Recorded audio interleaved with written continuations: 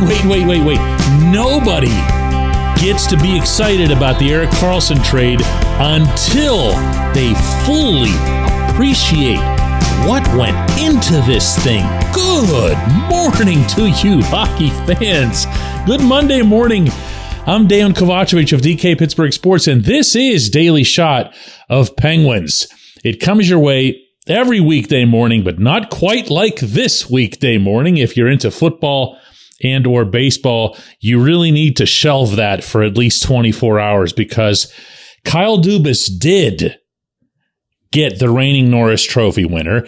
He did add 101 points to the team's blue line. He did add another first ballot Hall of Famer. And he did all this like through some combination of wizardry and science and I don't know, witchcraft, whatever it is. But this is the actual trade in the event that you haven't heard it. It's Karlsson coming to Pittsburgh along with Rem Pitlick, a 22-year-old named Dylan Hamiluk, who was in the East Coast League, and a third-round pick in like 100 years. The Sharks ended up getting the Penguins' first-round pick. That's really the main thing that goes out that's of value. They also get Mikael Granlund, Jan Rutta, Mike Hoffman from the Canadiens. I really like that player. He was a Penguin for like about 3 seconds, and I thought it was cool. And the Canadiens got a 2025 second-round pick. That's also from the Penguins, along with Jeff Petrie going back to Montreal, Casey DeSmith, and I don't want to call a kid a bust, but Nathan Legare was a prospect who didn't work out here at all, was getting scratched regularly in Wilkes-Barre. But that even that's not the way to look at this, okay? It's Dubas getting this world-class difference-making player for it's really just a first-round pick. If you cut it up, I guess you could throw the second rounder in the following year, but that's what you got. Because all the rest of this is cards being shuffled in the background to accommodate caps, to accommodate almost every team in the league, which is something that we've been talking about here on the show for weeks now, having their heads banging up against that cap. And the Canadiens coming into this and basically being the rescuers of the package from both the Pittsburgh and the San Jose perspectives. That couldn't be more clear right now. Did throw a couple of additional hockey components into it. But for the most part, that's what you're talking about. It's Karlsson for a first rounder next year, a second rounder the following year. Off of the Penguins' current, such as it is, active roster, meaning as we're speaking, Dubas gave up realistically here, one player, and that was Rutta. And Rutta, of course, was going to be, if he had stayed, the right-handed defenseman behind Chris Letang and Karlsson, which is Maytag repairman territory. He might have seen 4 minutes of ice a night. As it is, Chad Ruhwedel will probably see those 4 minutes. But off the rest of the roster, off of everybody that you would expect to be suiting up on opening night, not another player went out. Karlsson in, a bunch of overpriced whatever out. Almost all of Ron Hextall's major mistakes out. And oh, by the way, at the very end of it, after all this, the Penguins are left with about $700,000 in cap space. Doesn't mean they need to go spend it. In fact, that won't even get you a minimum wage NHL player. But you don't have to do any of that weird stuff, where you're only suiting up 3 defensemen in March. I promise you, I will take the time to embrace Karlsson being in Pittsburgh on a purely personal level. And I've dealt with him occasionally, mostly when he was in Ottawa and mostly around the time of the 2017 Eastern Conference Final. But I'm just looking forward to covering him. Dude's a blast to watch. And I said that no matter which team he was playing for. That's going to be fun. But right now, in this moment, I'm infinitely more inclined to applaud the new, oh man, let me think of all his many titles, President of Hockey Operations / GM / Grand Poobah, whatever you want to call him, because what Dubas did here, it might not have been the greatest trade the Penguins have ever made. It certainly wasn't the most important. But it had to have been the most complex. And when I think back, not to, beat a dead horse, but the Hextall acquisition of Granlund is borderline criminal by comparison. Where not a pinky finger could have been lifted for research. Not a single phone call to a single scout or analytics person could have been made. Not only was his team's season on the line, his own bleeping career was on the line, and he still couldn't be bothered to do any work, which is the number one criticisms that I've heard about Hextall after the fact. And the criticisms always come a lot more easily after the fact.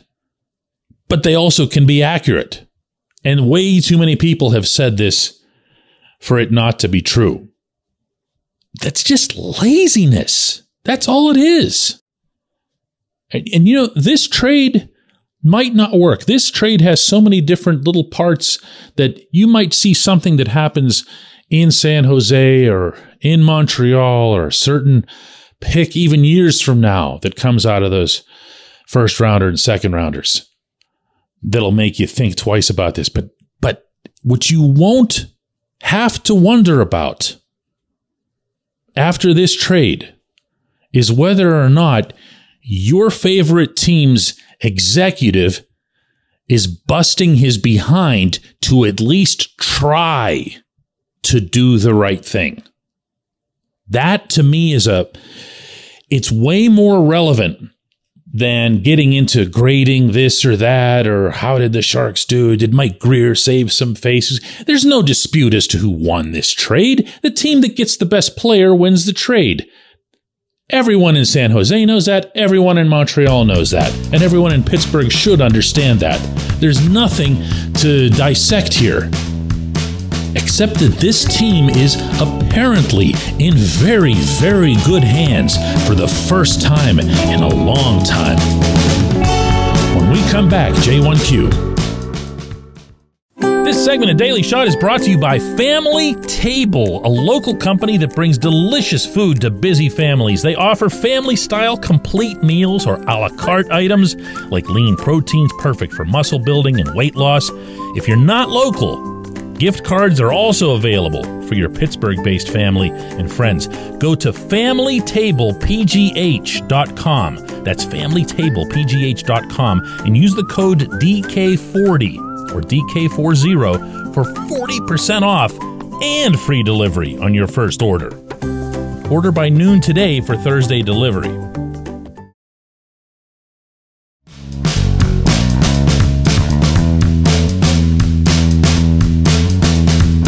Today's J1Q comes from Frank, and all Frank has to say is, DK, is it time to get really excited for hockey? I don't often share conversations that I have with my wife about sports, and that's because she's brilliant at everything but sports. Could not care less. For someone who's been married a quarter century to a sports writer who spends like half of his life around sports teams, she has no interest whatsoever.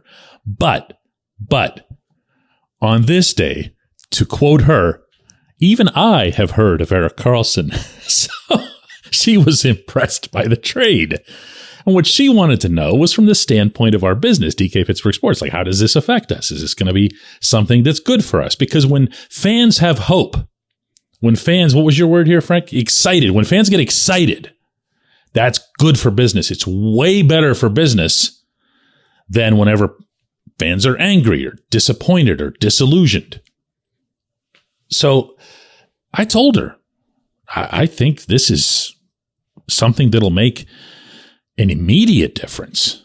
In fact, if it doesn't make an immediate difference, Might not make one at all. I didn't say that to her, though. But it's just that kind of thing. Everybody's in their mid-30s. Now's the time. This is it. You don't hold anything back. Part of what I loved about Kyle Dubas's approach is he looked up and down this active roster, not the organizational depth chart, the active roster, and said, what do I need? All right, third line center, go get Lars Eller. Need some more grit, need some more defending. I'll go get Noel Acciari, Matt Nieto. You need some more goaltending. All right, I'll sign like 7 of them. And he did that. And he went right at it. And everything is about the now. So I guess the best answer that I can give you, Frank, is kind of what I said to her, which is, yeah, this is the time to get excited. This is actually it. You need for this team to start doing a lot of things right almost at the outset of the season. There can't be some sluggish start that instills doubt, that makes them think, oh no, the Bruins won 100 games last year in the regular season and then we're out in the first round after running into a younger Panthers squad. You can't allow that to happen.